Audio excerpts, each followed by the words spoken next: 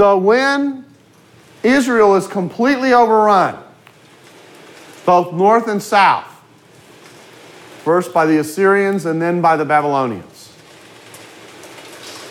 there is a way of reading that theologically that says to the people, you've been unfaithful.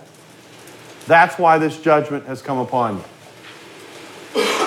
And then, as my wife likes to say, deal with it.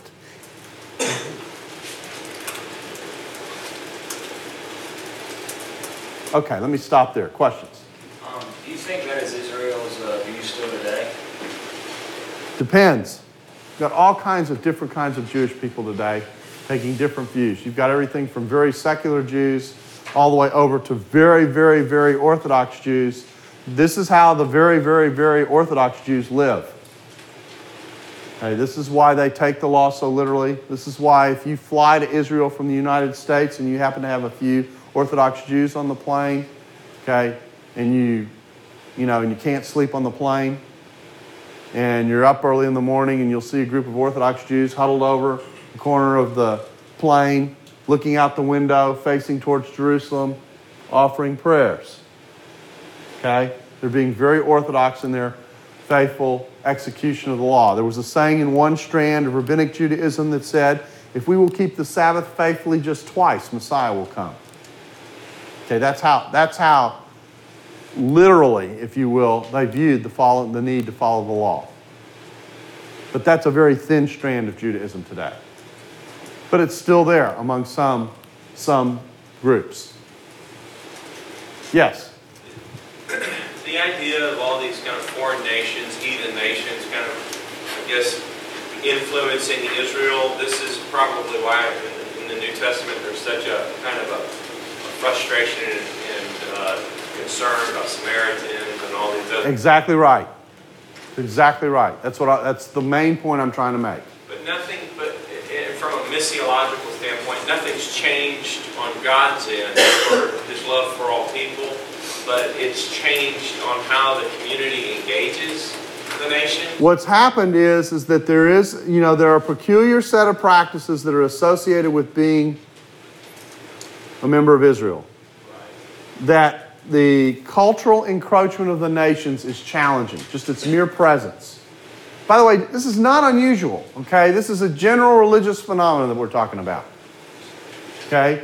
Think about all the discussions that happen in churches today, at least churches that are sensitive to these kinds of things, about the encroachment of our own generalized secular culture on our own religious practices, and you'll have an analogy.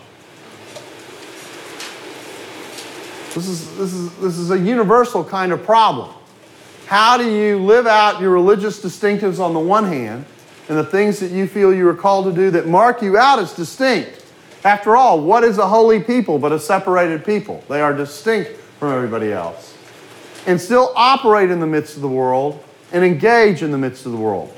It's always been a biblical tension. Israel was supposed to be a light to the nations. Okay, and one of the things that God gives Israel a hard time for is failing to be that. But what happened is she turned to some degree inward and became concerned about the pressure that was rotating around their ability to keep the law, in part because of the influence of the nations around them. You're going to see this is a constant problem. And we're actually going to look at texts that express this. That's why you can begin to sense, sometimes this is hard to appreciate in the New Testament. You know, the New Testament spends a lot of time talking about how the new community, which is basically a Reformed Jewish community, is interacting with the nations. In its earliest days, it's basically a Reformed Jewish community. How are we interacting with the nations? And you can see the nervousness about an institution that's trying to combine Jews and Gentiles together. Okay? And this is why.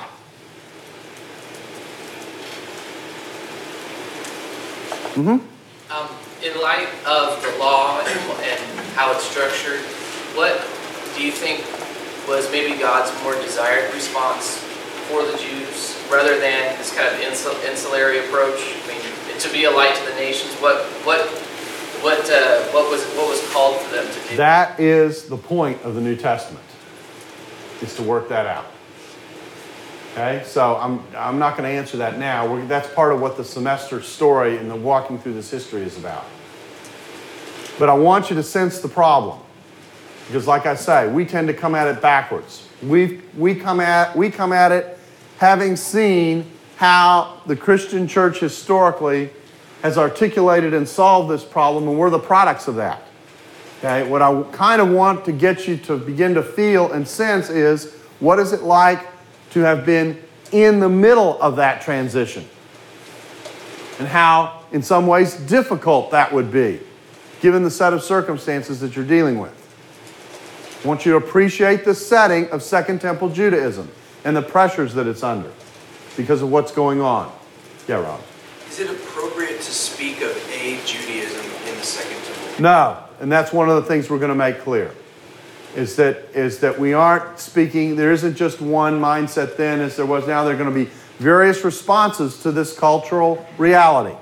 You're going to have some people whose solution is, these are the cards we've been dealt, we've got to make the best of the situation and do the best we can to get along with the nations. And if that includes some cultural compromise, no problem. Okay? That group is going to end up expressing itself as the Sadducees. Then you're going to have different kinds of separatism that are going to argue, no, we're called to be distinct. And one group is going to say, yeah, we're going to be so distinct, we're going to move out to the desert and live in our own world. Okay? That's the Qumran community and the Essenes. Another group says we're going to be distinct, but we're not going to withdraw.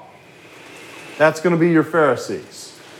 You're going to have another group that says the solution to this is strictly political. We need to throw the bums out. Okay? We need to get the nations out of here. That's going to be your Zealots. Other people will say, no, Rome's pretty powerful. We can't beat them with our pop guns, so we're going to have to figure out a different way to do this. We're going to try and cooperate with the leadership that they give us and just plead with them to do the best they can, to be kind to us as much as possible. And so they agree to be comfortable with the political setup. That'll become your Herodians. Okay, they'll be comfortable with the leadership Rome has set up. And the Sadducees will ally with them to a certain degree. So no, there's no single Judaism. There's no single solution to this. This pressure is going to produce parties and sects that represent subgroupings within Judaism. Yes, all the way back. So as far as the ambivalence and hostility toward the Gentiles, pistis overtaking on account of the disobedience, is this, it seems to kind of just perpetuate the problem to continue to be, so to respond that way. Is this what Jesus reacts so strongly against in terms of the... In part, yes. That's why I said the New Testament is one answer to this problem. Okay? And the coming of the Messiah is God's answer to the problem. Okay? That's why Jesus drops in the middle of this boiling stew and melting pot situation and tries to help people deal with it. And he does it by bringing a reform movement to Judaism. He sees himself as not detached from Judaism. He sees himself as the completion of what Jews were hoping for. Okay? Again, because we're on the other side of it, and Christianity emerged out of Judaism, we tend to think of these two religions as almost completely distinct. But that's not how they were functioning when Jesus came. And that's important to appreciate about the part of the story. That's why the Jewish background of this story is so critically important. And the Jewish perspective on this story is so critically important. Yes? How much were those different sects at conflict with each other? They were in all kinds of conflict with each other. They shared the same territory. They contended for the attitudes of the same people. It's a little bit like asking how much are Democrats and Republicans in contact with one another. Okay, it's the same kind of cultural tension and contention going on for which way is the best way to negotiate this problem we find ourselves in. So they were very much in interaction with one another. The Sadducees and the Pharisees had to share, to some degree, the oversight of Judaism. Now, the Essenes withdrew. The Herodians are those who are supportive of the government. Okay, so there's all kinds of interaction going on here. which, when they band together to deal with Jesus, tells you something else about what they think about him.